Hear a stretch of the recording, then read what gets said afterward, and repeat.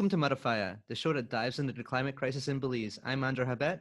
And I'm Digna Ramirez. For today's episode, we will tell you about the show and a bit about us. And why we're invested in the fight to mitigate and adapt to the climate crisis here and everywhere. So, first of all, what is climate crisis? What is climate change? So, I remember I had this conversation with a guy before, and he was like, what's the importance of climate change? Like, it literally has been happening since the start of the earth. We had the period where there was fire and then the ice age. So, it's nothing new. And I was like, yeah, like you're correct. Like, that's right. It's a natural process. However, what's concerning is the rate that it's happening.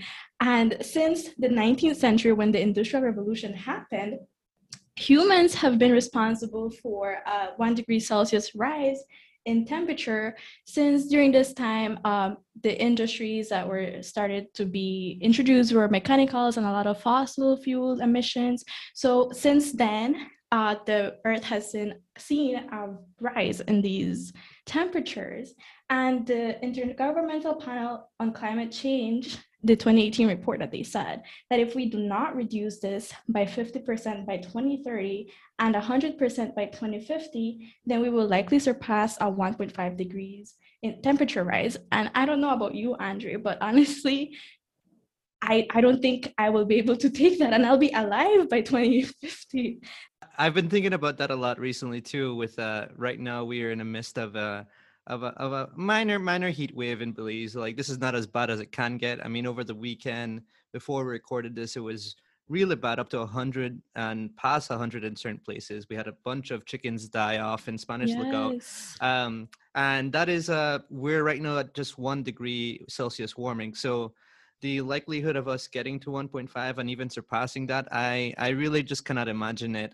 Sometimes I do just sit in my room and wonder, like, damn, like, how are we gonna cope with that? And the sad answer is, like, we will figure out a way, but a lot of people will suffer in the midst of that. Yeah, I was in Cayo the past weekend, and there it just gets unbearably hot, dry air, especially during the midday. I was like, oh my God, if this is a free trial of hell, like I better get my shit together. Like I won't make it there. Seriously. Yeah, seriously. But That is what it feels like. yeah, and it's not only that, it's not just the heat waves that are concerning. If the temperatures rise, the ice caps will melt, and then a drastic rise in sea level will happen. And this should be concerning for Belize because Belize City alone, it's under sea level. And they're, I mean, and we have a lot of islands as well. So, it's that the city, the population of Belize will feel it a lot. And even though as a third world country, we don't contribute much or anything to this issue, but because of these countries, like the big ones in charge, United States, China, these drivers, because of them, if they don't do anything about their industries and how much they're contributing to climate change, it's us that we will be able to feel it first. And Yeah. that's the worst part. That's literally the worst part. Like we're not doing anything. We're just here chilling, like taking our Yeah. time. I And mean, we are contributing emissions, but definitely not significant to the degree that those other mm-hmm. countries are. And what's also necessary to keep in mind is that while islands being underwater and is a possibility, that's already something that's happening in the Pacific Ocean. There's particular islands that have already disappeared off the map as a result of rising sea levels. So while we are still looking for that to happen in the near future, it's already happened to some people, and so we have to be mindful of that, right? That what's awaiting us may already be hitting people in different ways. For another way in which that's happening is our wildfires, which I don't know if you remember that early in 2020 there was a huge wildfire in Australia that destroyed um, Yes. tons of land and killed a lot of animals. It was really horrific. And that's something that has the potential to happen in Belize. I actually used to not think that might be possible given how humid it is. But I've been doing some reading that's looking at the fact that actually, because of changes in climate, humidity would not be enough of a measure to prevent these forest fires from escalating during the dry season. And especially right now where there's not much rain, we really got to be mindful of this and how it's potentially going to occur. And there's a lot of movers for this. But yeah, you were saying? No, yeah, and I like you were mentioning with this whole wildfires, the Mountain Pine Ridge area, that's a very vulnerable area, and we still have farmers that practice slash and burn, and if that's not controlled, these fires can also get out of control. I think was it last year when this happened that apparently I wasn't in Cayo during that time, but my friends were just telling me that all you could see was just thick smoke. Like you couldn't see clear skies. It was really bad. People who had breathing problems. So like we're literally closer to the effects than what we think of. Like Yes, exactly. We like some people still think it's a way off, but we are already seeing signs of it in Belize beyond just the rising temperatures and the more severe hurricanes we've been experiencing over the past couple of years. Luckily, we haven't been hit by any major ones recently, but that is always a year by year thing. Um, uh, yeah, it's pretty wild what people have been able to normalize and not interpret as a sign of things to come. And while you said that we cannot do anything to control the emissions of other countries, there's definitely a lot we can be doing to lower our own carbon emissions. I mean, but we have also, not only out of the goodness of our will, but because uh, we need to be doing our part as well in lowering carbon emissions and transitioning to a more to a fossil free fuel society. Damn, I said that wrong 4 times. A fossil fuel free society in which we can potentially prepare for a lot of the changes that are about to happen, including the migration of those coastal communities you mentioned earlier. well, we're talking about these rises. There's documents that were created to keep track of the emissions of countries, and Belize in particular. The baseline year where it started was 1994, and from that we only have records up till 2016, and it has not yet been updated. So that's, for to me it's a bit of a concern because 2016 to now it's a good 4 or 5 years, and what's happening during that time, what has been happening, are we doing anything? I mean, we're still waiting on the fourth national communication to come out, which covers the greenhouse gas emissions that Belize emits, and so we have to wait for on that to get an official word. But just based on observations of practices that have been occurring, it's only likely to have become higher, our greenhouse gas emissions, due to greater deforestation that's still happening. A lot more mangrove continues to be cleared, in spite of the fact that there's now laws that that prohibit people's ability to cut mangrove at their own will. And then on top of that, you have the increase of cars in Belize. I remember last year seeing an article saying that the number of cars in Belize would only increase, is projected to only increase between now and 2025, which to me is a huge sign of problems to come, not only in terms of greenhouse gas emissions, but in terms of traffic congestion, in terms of localized air pollution. And, gas is really high. I really don't know how people are affording it. I have a car. I just got a car like a month ago, and damn, it really hurts putting that $50 every week just to, do my 1 or 2 errands a day. Um, Definitely. So now I'm just going to get into a little bit of the history of global warming and the public understanding of it.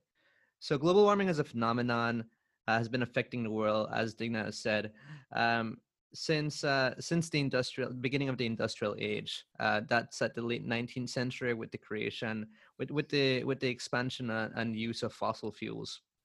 The first person to have made a theoretical understanding of carbon's effect on temperature was an American scientist, a woman named Eunice Newton Foote, and she discovered this in 1856. uh, this is to me like amazing that she did this experiment, and I love the curiosity on display here. So what she did was that she had two jars with two different types of air. One of them is, you know, just the regular air from the atmosphere, and then the second one was air that was a bit more carbonic, meaning simply that it had more carbon than other elements in it. And what she found when she left both of these jars in the sun is that the carbonic air warmed faster and retained more heat than the other one. She presented this paper in August 1856. It was titled "Circumstances Affecting the Heat of Sun's Rays" at the meeting of the American Association for the Advancement of Science. Uh, what ended up happening is that she didn't get credit in her lifetime, really.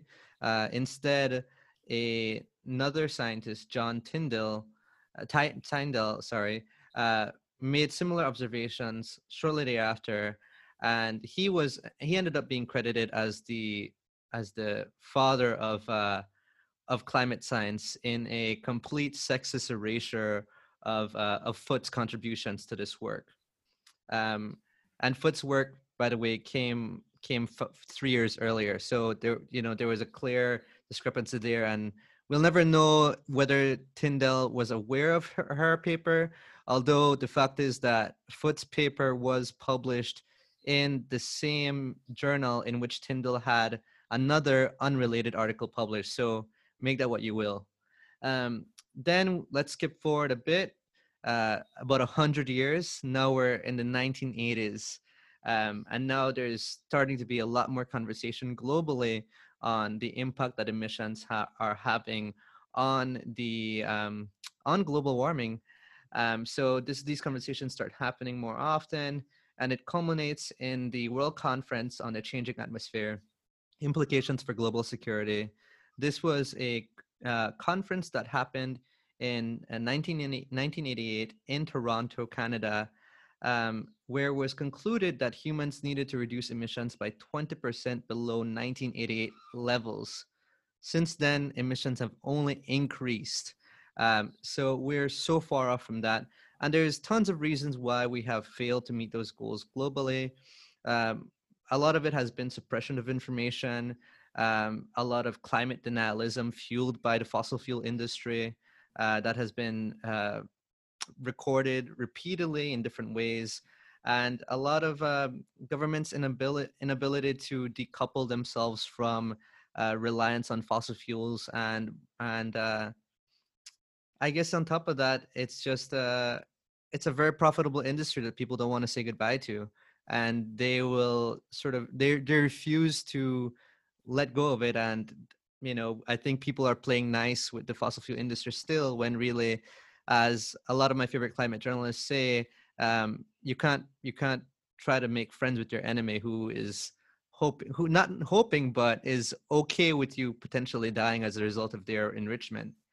So since 1988, there's been several meetings and documents that have come out with the intention of finding a way to coordinate a response to lower these emissions. We've had the Kyoto Protocol, the Copenhagen Accords, and more recently the Paris Agreement. Um, so far, though, these have failed to generate any substantive changes in emissions reductions. And as you mentioned earlier, Ignat, we are at a point in time where we have to be drastically reducing emissions by 50% in the next, at this point, 9 years. And the truth of it is that we're so far off from the mark. And this is not to say that all hope is lost, but it is to say that there is a lot of work to be done. And part of why we're doing this show is because we feel that this work can be Mhm. done. And it can be done if we provide information to people and sort of indicate a potential way to respond. Another reason why it's very important for us to be thinking about it is because climate change takes already existent problems and functions as a threat Mhm. multiplier. It makes it that much harder to secure food. It makes it that much harder for people to think. Also, you think about things like the fact that Belize has seen a huge rise in violent crime over the past decades, and studies that have shown that there is a link between increased temperatures and increased rates of violent attacks. So we have to be thinking sort of holistically as to how changes in the climate will affect society. And that's why we're Yeah, here. and people don't realize that, fossil fuels, that's non-renewable resource. So if they continue at this rate, it will be finished. And even though it's profitable, like there will be the money by then, but at that time we won't be able to eat money. Like what will we be eating? Yeah. Uh, I guess we'll be eating some form of a rock or something. I really don't know what the intention is there. So we just want to go in now into a bit of background behind why we made this show and who we are and why we're invested in this whole problem.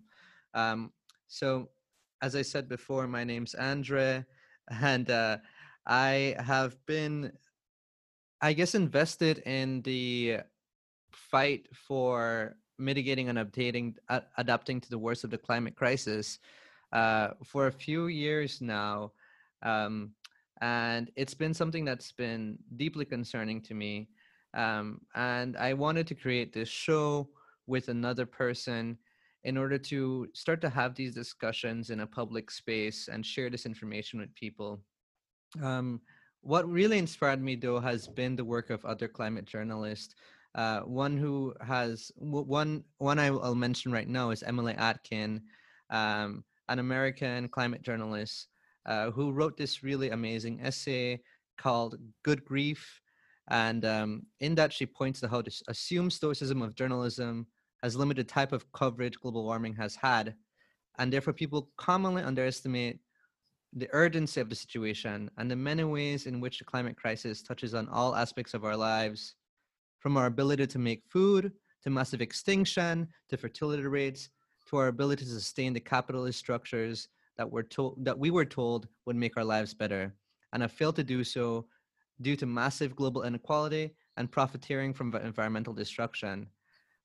So having learned that, I really had wanted to get other people to do the show. I really wanted to function in the role as a producer, but I think no one was really taking me up on that offer. I don't know if they didn't think I was serious, but in any case, that's how I ended up getting to the point where I was like, I need to make this happen now because I want there to be a Belize in the future, and I think the way to do that is to get people, enlist people into this larger fight, so that I can have um, a way to continue being here for my lifetime, and hopefully whoever follows us, they can do that too. So Digna, I got in touch with you about this, and can you talk a little bit about what was your impression of this? I feel like now that we know each other for a few months now, it feels it's always hard to remember like when you met someone. Well, I have a mutual friend in common with you, and she was the one who got in contact with me because she knew that I majored in environmental science and that I've been unemployed, and I've just been wondering what the heck I'm gonna do with my time since COVID and everything that's going on. People are losing jobs, so it's really difficult to find a job specifically. So she messaged me and she was like, hey, would you be interested in this? Just get into contact with him. So I was like, okay, like I'll give it a try. So then I went to your page and then I just went to like stalk a little and see what you're all about before I message you. And then I saw that you had previously tried to do the same thing like months before, like you had posts dating back months ago, talking that you wanted to do something like this and that you were interested and no reply. So I was like, okay, let me give this a try. So I then messaged you and then that's how we got into conversation. And then you told me what it's all about. And I was like, that's a really great initiative, mostly because as a young person in her early 20s, honestly, when I went into environmental science, I was sort of naive to a point, thinking But climate change was like a romanticized idea. Like it's Yeah. easy, we can do this. It's easy. Like why the hell are we not doing this? You know.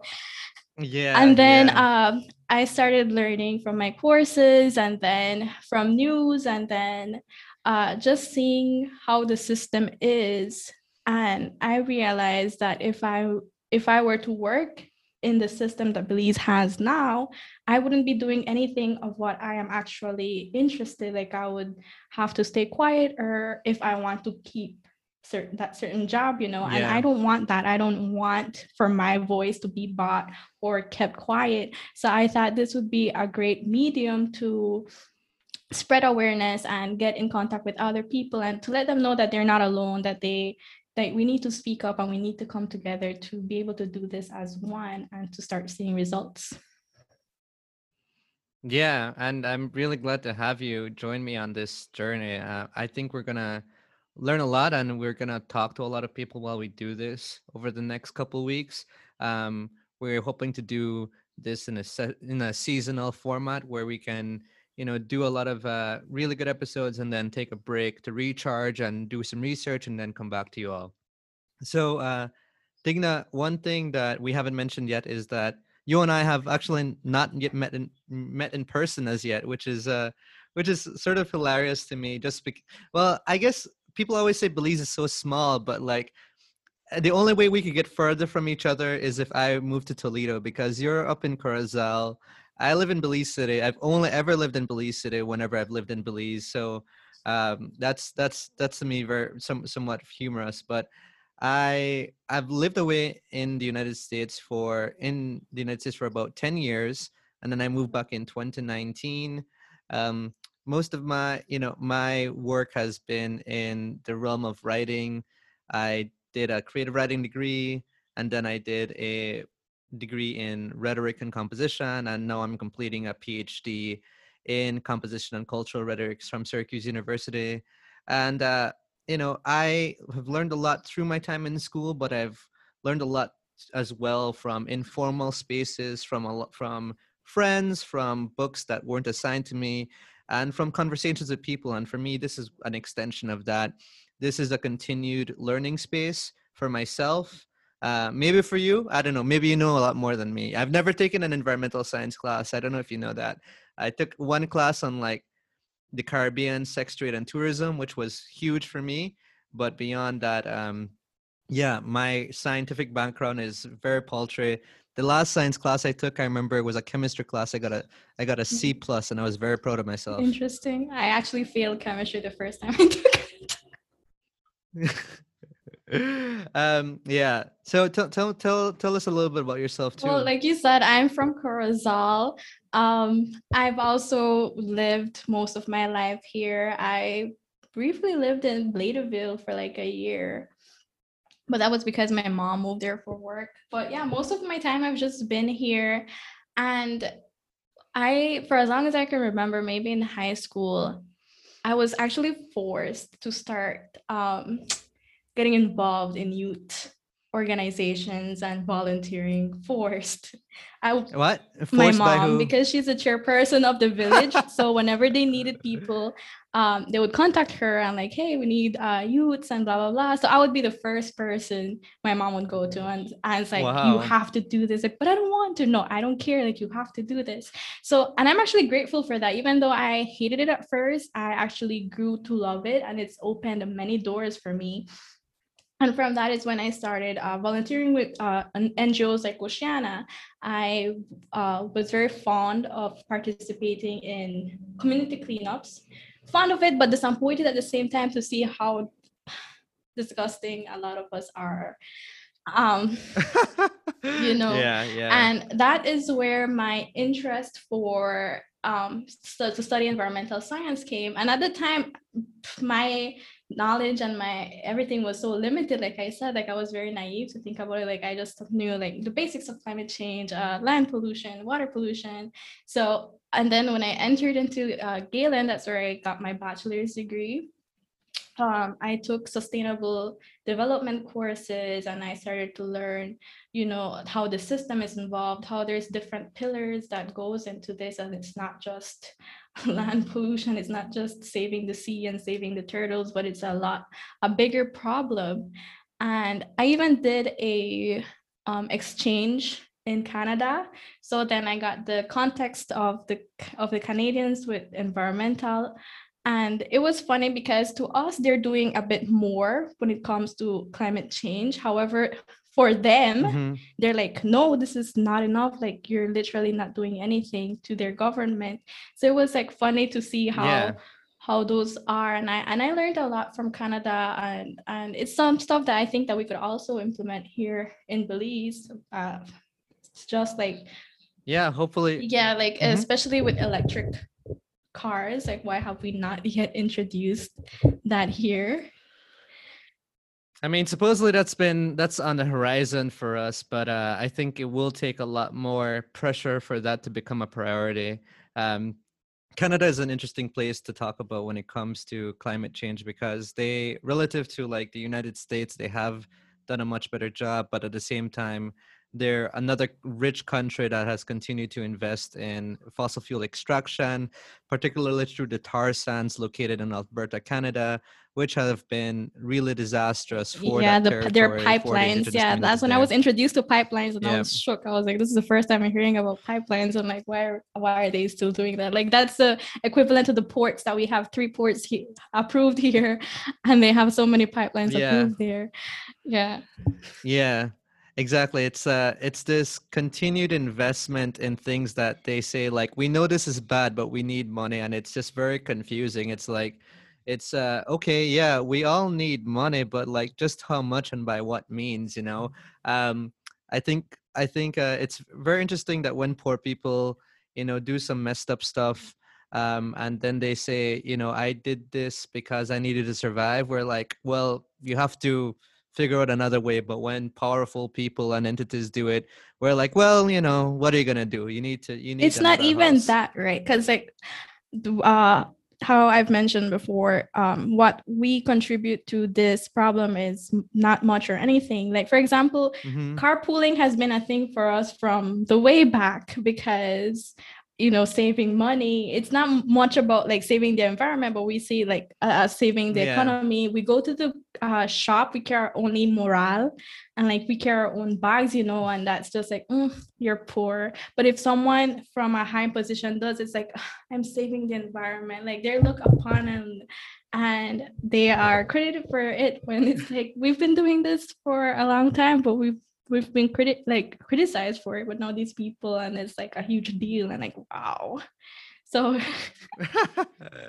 Yeah, so in many ways we've been ahead of the game in certain practices. I think as individuals, yes, but systematically, I think systemically, I mhm. think we've been ignoring a lot of rising problems. And that's part of like why I became so invested in this discussion, is because I I really had a breakthrough moment, a true, maybe 10 times in a lifetime situation where my whole worldview shifted, and I can point back to like a particular time and place when that happened. And that was when I read Rosaline Duffy's A Trip Too Far when I was in the class I mentioned earlier in my PhD program. So I've been to school for so damn long, and it took me till I was like in my late 20s at in Syracuse, New York, far from home, and I read this book about Belize, A Trip Too Far, that is about ecotourism and is largely a social science text, looking at the ways in which the ecotourism trade has functioned largely as a marketing tool, that actually rarely works towards the protection of the environment. And that was really earth shattering to me because, one of the things we often call Belize is the jewel. And this had totally thrown off my understanding of Belize as the jewel, because I went from seeing Belize as a paradise to recognizing that that idea of a paradise was something that Belize feeds the tourists, and because it feeds it to tourists, we are also eating that same image. despite the fact that we know that things are really messed up, that there is extreme amount of poor waste management, poor water quality. We've seen recently in the case of the New River, which last year got a ton of attention for the fact that it was seeing massive fish kills and people getting sick living along the New River. And there are, companies that benefit, that profit along the New River. And I won't name names here because, well, I don't know how lawsuits work in Belize, but hopefully someday those people are held accountable for what they've been doing. And so there's all these examples we can look at that show us that Belize isn't a jewel, and that's okay. But the thing is, once we recognize that, we have to start working towards changing it. And for me as well, it's also, I guess, it was my shift away from valuing capitalism as the best economic model for ourselves, and recognizing that capitalism is built on inequality, and it's also built on the destruction of the environment, because it treats the environment as an infinite resource, when anybody who can look at a tree or look at anything or be in the presence of like the natural world will tell you that it's all finite. It all has the potential to go away if we mismanage it, if we're not stewards for it. And the last thing I'll say is that um, I, you know, I think one thing that people underestimate when you get into the fight for climate change is, although it can be really stressful to be able to recognize all of the destructive things humans are doing, and maybe the deadlines on our ability to sustain the current quality of life we have, I think what also I think about is the fact that for a lot of societies around the world, particularly indigenous societies, particularly for Black communities, they have already been entrenched in a very apocalyptic version of the world, and so it is a privilege to only now be entering into that space myself, or for my family, or for people who are like me and embody my identity. So I think about the fact, and all of that makes me grow in my gratitude for what we still have, and makes me all the more willing and desirous to fight to keep every little thing, and so I think life has gotten, to me, the bar for a good life has lowered dramatically. I remember when I was younger, and I'm not saying as a kid, I remember when I was like 21, and I was very fixed on, I have to be rich and that will make me happy, and that has totally left my mind.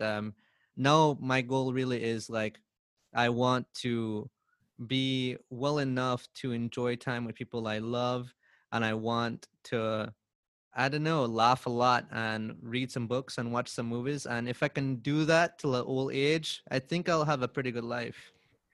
So, how about you? What are you invested in protecting? What's been your come to Jesus moment? Have you had one? Honestly, no, I haven't had a come to Jesus moment. I'm still in between that. I want to be rich and I just want to like live a comfortable lifestyle and just enjoy my time. So I'm still in between that and deciding what the hell I'm gonna do, because I'm unemployed, so I don't have any source of income. Plus, I have a student loan. Cries.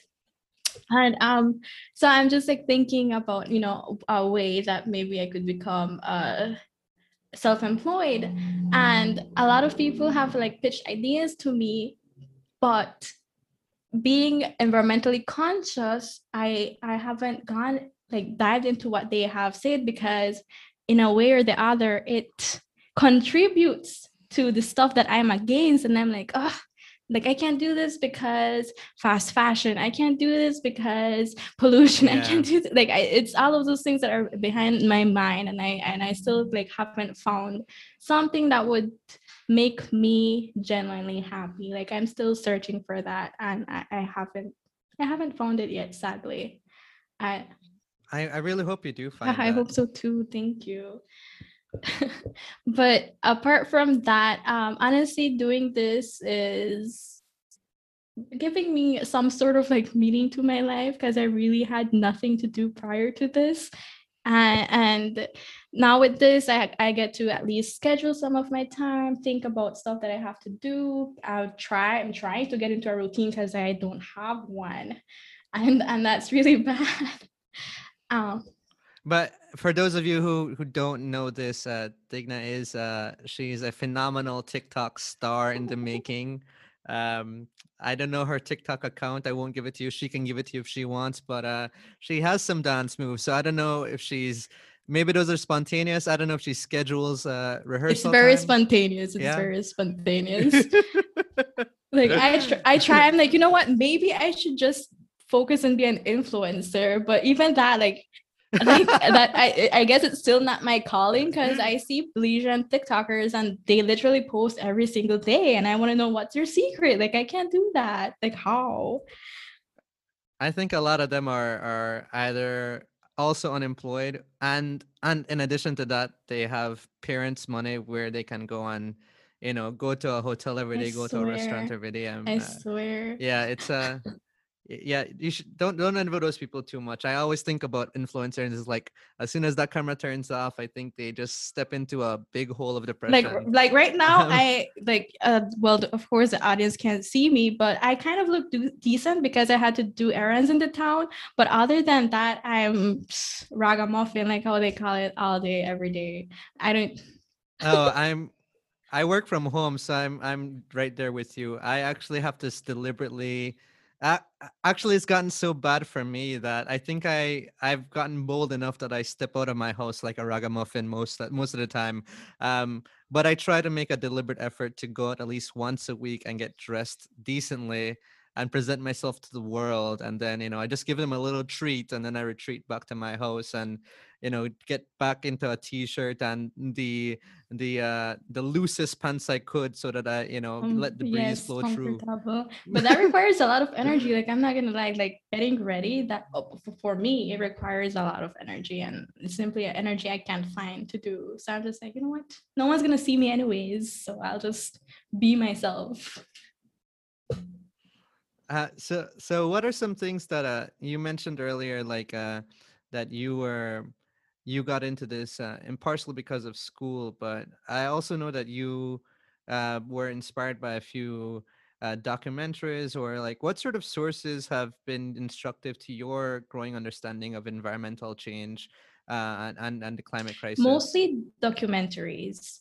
um I can't remember what was the first documentary I watched, but like recent ones, there was the one that Leonardo DiCaprio did. I forgot I remembered the cover page, but I can't remember the title.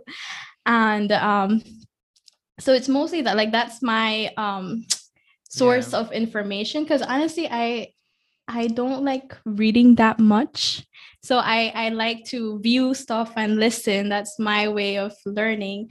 And so documentaries.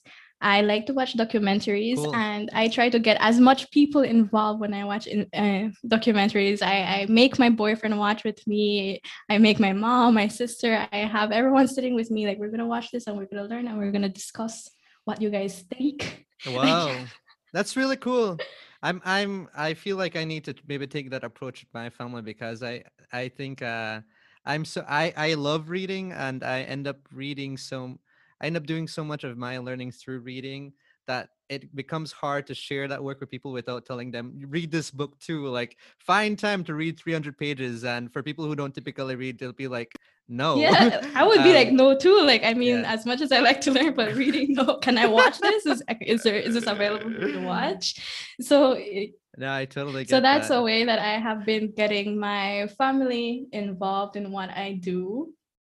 My boyfriend as well, prior to me, he had like no understanding. He studied business, so like this is like far from his area, and I would make him watch stuff with me, and he's very supportive, and he actually listens. He pays attention. Like, he's not just, I'm watching this just Cool. because she's forcing me. No, like we talk about this, and we usually have discussions and think about ways that individually how we can do our part. And I'm glad for that. Even with my mom and my sister. My sister, she's 18, and thankfully she doesn't like fall into whatever she sees in social media. Like, when it comes to, when it's environmentally related, she comes to me and asks me like, hey, I read this, blah blah blah. So then I give her my point of view, and like why is it wrong or why is it right? And I try to explain to her. So I'm glad she doesn't go and just spit out whatever she's seeing online, and we get to discuss that. And even recently, even her boyfriend, like I want for Suspiracy, actually, I made them all sit down, like we're all watching this. I haven't seen that one yet. I've heard It's controversial very things about it, but I'm glad controversial. people are It's very talking about it. controversial. I'm glad that they were raising awareness of what's happening in the sea, but Yeah. to me, it gave me heavy white savior vibes. Yeah, that's the main thing I've heard, and well, I mean that's often the case with environmental discourse where there is a prioritization over the more than human world over like the lives of indigenous people, of Black folks globally.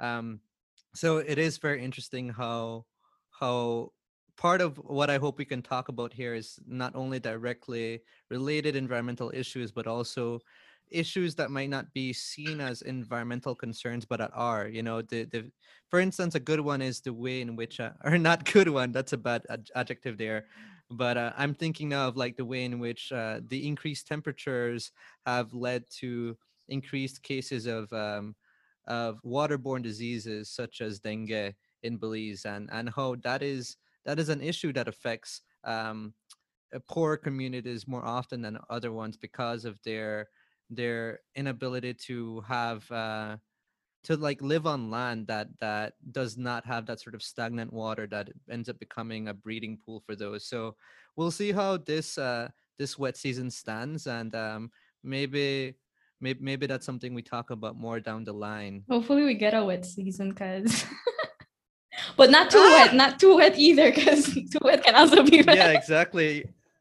Yeah, you're saying that now, but as soon as it starts, it's not gonna stop. I mean, I was driving on the Western Highway by the cemetery in Belize City, and I was thinking, man, this whole thing was completely wrecked by all that rain. And the thing is, it's probably if it rains again this year, it's probably gonna get completely wrecked all over. I was driving past it, and I noticed that, um, you know, the people don't realize that are doing all these sort of housing developments that when you destroy wetlands, you're actually eliminating a source for water to run off. So I was seeing a lot more land being filled up, and I was like, yeah. And then people are surprised that this situation is getting worse, but it will continue to get worse until we start recognizing the problems with our infrastructural development. And we can talk about infrastructure for a whole episode because it's really a source of frustration for me because I see it as rarely ever doing anything that makes people's lives better. I mean, I don't know if you remember that story from, well, it happened more than once, but with the new airport road where a lot of a lot of megafauna like tapir were being like just knocked down by people driving along that road, and and that didn't need to happen. It was a result um, of the developers not heeding the word at all of environmentalists and conservationists when they said, "Hey, this is a wildlife corridor. Um, non-human animals use this space to migrate and travel," and they were like, "Yeah, it's fine, it's fine." And now a couple people have to live on their conscience, having killed our national If they even have a animal. I conscience. would not. Gosh, I hope they at least felt bad about it for one day, if anything. One time when I was a kid, my dad ran over a raccoon and kicked it a couple times. I don't know if he ever felt bad about it. He never told me about that. um, he never told me he felt guilty. I was there though. I know For he did sure. it. um, so we just want to wrap up this first episode, which I don't know. I think we've knocked it out of the park. Um, with just some information about that Digna has found regarding like climate change's effects on Belize and where Belize sort of stands on this. So Digna, can you give us that Yeah, information? sure. So there is a strategic framework that was published in 2019. The title is Belize Country Strategic Framework, including a country program for engagement with the Green Climate Fund. And it gives an overview of the country of Belize and how it stands when it comes to climate change. And it even provides some, what's the word? Oh my God, I forgot. Well, now the jitters are starting to come in. Basically how to go about solving climate change in a way. Nice. Yeah, Mitigating its mitigating, what effects. the Yeah. heck, like it's right there. Anyways, just mitigating. So first of all, like we said, maybe we don't contribute much to this issue. However, like I've said before, we will feel the effects and we will be one of the first to feel it. Because according to this document, Belize marks 61st country with the highest exposure to relative mortality risk from multiple hazards in the world and 8th ranked country out of 167 for climate risk. And eighth, imagine. Jeez, before you shared this, I didn't know. Like, I figured we were somewhat high given, like, our sea level. I figured we were high, but eighth, We're in the like, top 10 geez, for something at least. Yeah, this that on murder, I guess, right? That's it for Belize. That's so It's very concerning. Yeah, concerning. And this is due because of the long low elevation coastlines we have, all of the keys, people residing in these keys, people residing along the coasts, and almost 45% of these population resides on the coast. So this is one of the reasons why we should actually push for something to be done within Belize, and then maybe we could also be an example to follow for the rest of the countries. We don't have to be big to make an impact. totally. Yes, I am totally there with you. I always think about the fact that Belize is Belize is in such a position to be a leader for poor countries, and poor in terms of capital, because Belize in terms of a lot of things is very rich, and that doesn't mean rich in the capitalist sense of like we can destroy this all and make money from it, but rich in the sense of, gosh, like, I remember flying into Belize is an experience that is unlike flying into anywhere else. I remember when I came back from Belize from abroad most recently, and I was just really stunned by how much of Belize's land um, continues to be not untouched, and not natural, because I'm always iffy about using those words, because I think it separates us from the natural world when we are the natural world too. We are the environment. But I remember it being so distinct from when I flew into LA a couple years ago, and it was just like it looked like a hot and disgusting city. I'm a big hater of most American cities, because I think most of them are very poorly designed, and don't have nearly as much greenery as I like to have. But that's because I grew up back a bush, so I'm very much for mangrove, and hearing a lot of animals constantly, overhearing sirens and car horns and all of that. Um, did you have anything else to? Well, I think you have some more information you wanted to share. Yeah, sorry, I got into my own thing No, there. I'm also from Bush. Like I lived most of my time. I was raised in a village, so I'm used to going to the backyard, climbing trees, the plum trees right there, orange trees. So this is something that I would like, future generations to be able to benefit from. Like I've also visited cities, and Yeah. it's like too overcrowded. Like there's literally traffic noise. I actually live like right side of the highway, so just listening to cars all day every day is really annoying. But apart from that, I'm Yeah. glad that I have a whole backyard back there that I can go chill. There's shade and there's like nice breeze, and I want this for Awesome. future generations, for them to also be able to enjoy this type of stuff. And like you mentioned, mangroves, like our economy, the way it's set up right now, it highly depends on tourism, and we have fragile ecosystems that are being destroyed in order to cater for these sectors. We have illegal logging going on. We have the cutting of mangroves for expansions, stuff like this. And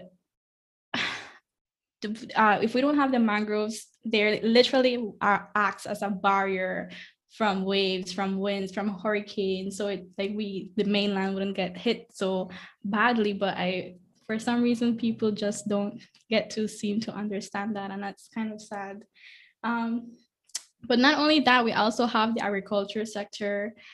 With this heat, it is affecting it. Like this whole massive killing of chickens that happened, and that they were just dumped on the side of the road. Like that's bad for many reasons, because then the air, I after a while, I imagine that must stink if no one gets rid of that right away, especially in this heat. Yeah, and that I remember that, like I remember they ended up saying like, oh, that was just one farmer who did that. And I don't know, we can never be too certain about what's happening in Spanish Lookout, because we only ever have their word to go on for that.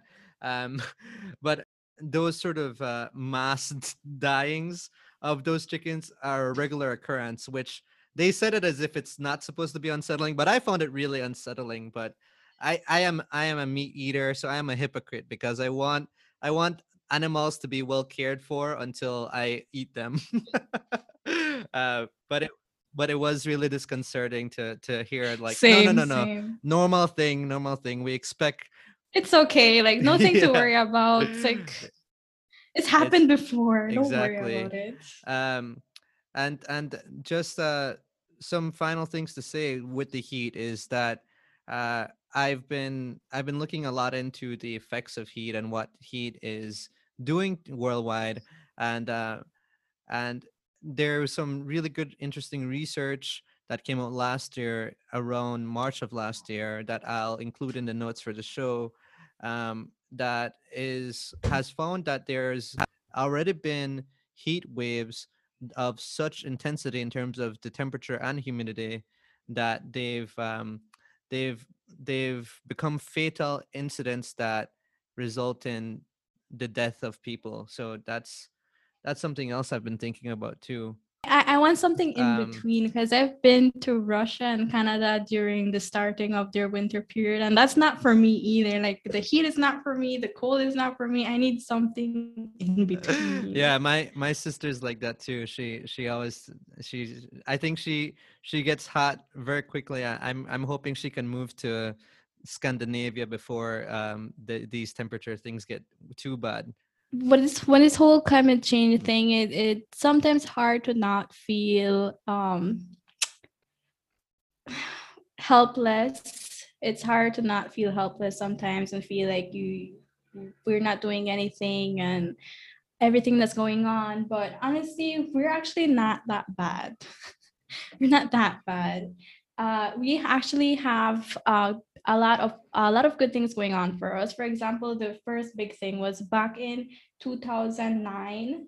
UNESCO actually put our barrier reef as in danger, but thankfully in 2018 it was removed from that list, and that was because of all the work that has been put together with Belizeans and NGOs trying to save the barrier reef, the corals, and all of that.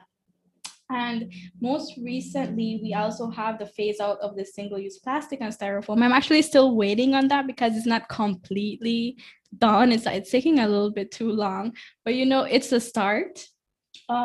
Also, we were able to get the no offshore oil drilling in Belize. That was in 2017, and Oceana held like a heavy campaign to have people sign on to this to make sure that the government doesn't allow for that to happen in Belize. And most recently, last year, we had the gillnet ban. Some fishermen are not happy with that decision, but I think it's ultimately for the best for our waters. Yeah, and that's something definitely we should get into that in a future episode, talking about the gillnet ban, and potentially talk to a few fisher people about what's happening on that end, and why that fight has become so contentious once again after seemingly coming to some resolution. And now, yeah, like we have alluded to a couple times before, there's the port situation. Yes. And lastly, also, Belize isn't far off from technology. Like back down in the south, we have Mayan women who are solar engineers and went all the way to India to learn this, and they've been providing solar energy to their communities down in the south where they had no electricity, and now they're able to, have electricity down there, and they're sharing their knowledge with the other women so that they could expand the labor force and reach more communities in maybe a shorter time period. So the concerned Belizeans are there. There are people who actually care about the environment. They care about what they're doing. I don't think that we're alone in this. It's just a matter of like us getting together and trying to make a difference together. Totally. That sounds like a really good place to end this first episode, Digna. Guys, if you haven't already, be sure to follow us on Facebook or Twitter at Madafaya. That's MADAFYAH. We encourage you to subscribe to the show so you can hear all of the other information that we'll be providing in the next upcoming episodes. One thing we'll definitely be talking about for the next episode is the cruise port development situation, which I've been following closely, and Digna as well. And we will be talking about how it's an ongoing pattern in the Department of Environment's failure to hold developers accountable for the environmental destruction, and political representatives' failures to use their power to uphold the assets of their portfolios. And before we completely wrap up this episode, we would like to thank Alexander Evans for providing our theme song. You can find him on Instagram at Alexander Evans Music. And thanks to Demi Williams for providing our artwork. Thanks for checking it out, guys. This has been Madafaya. Thank you. Thank you so much. Thank you, guys.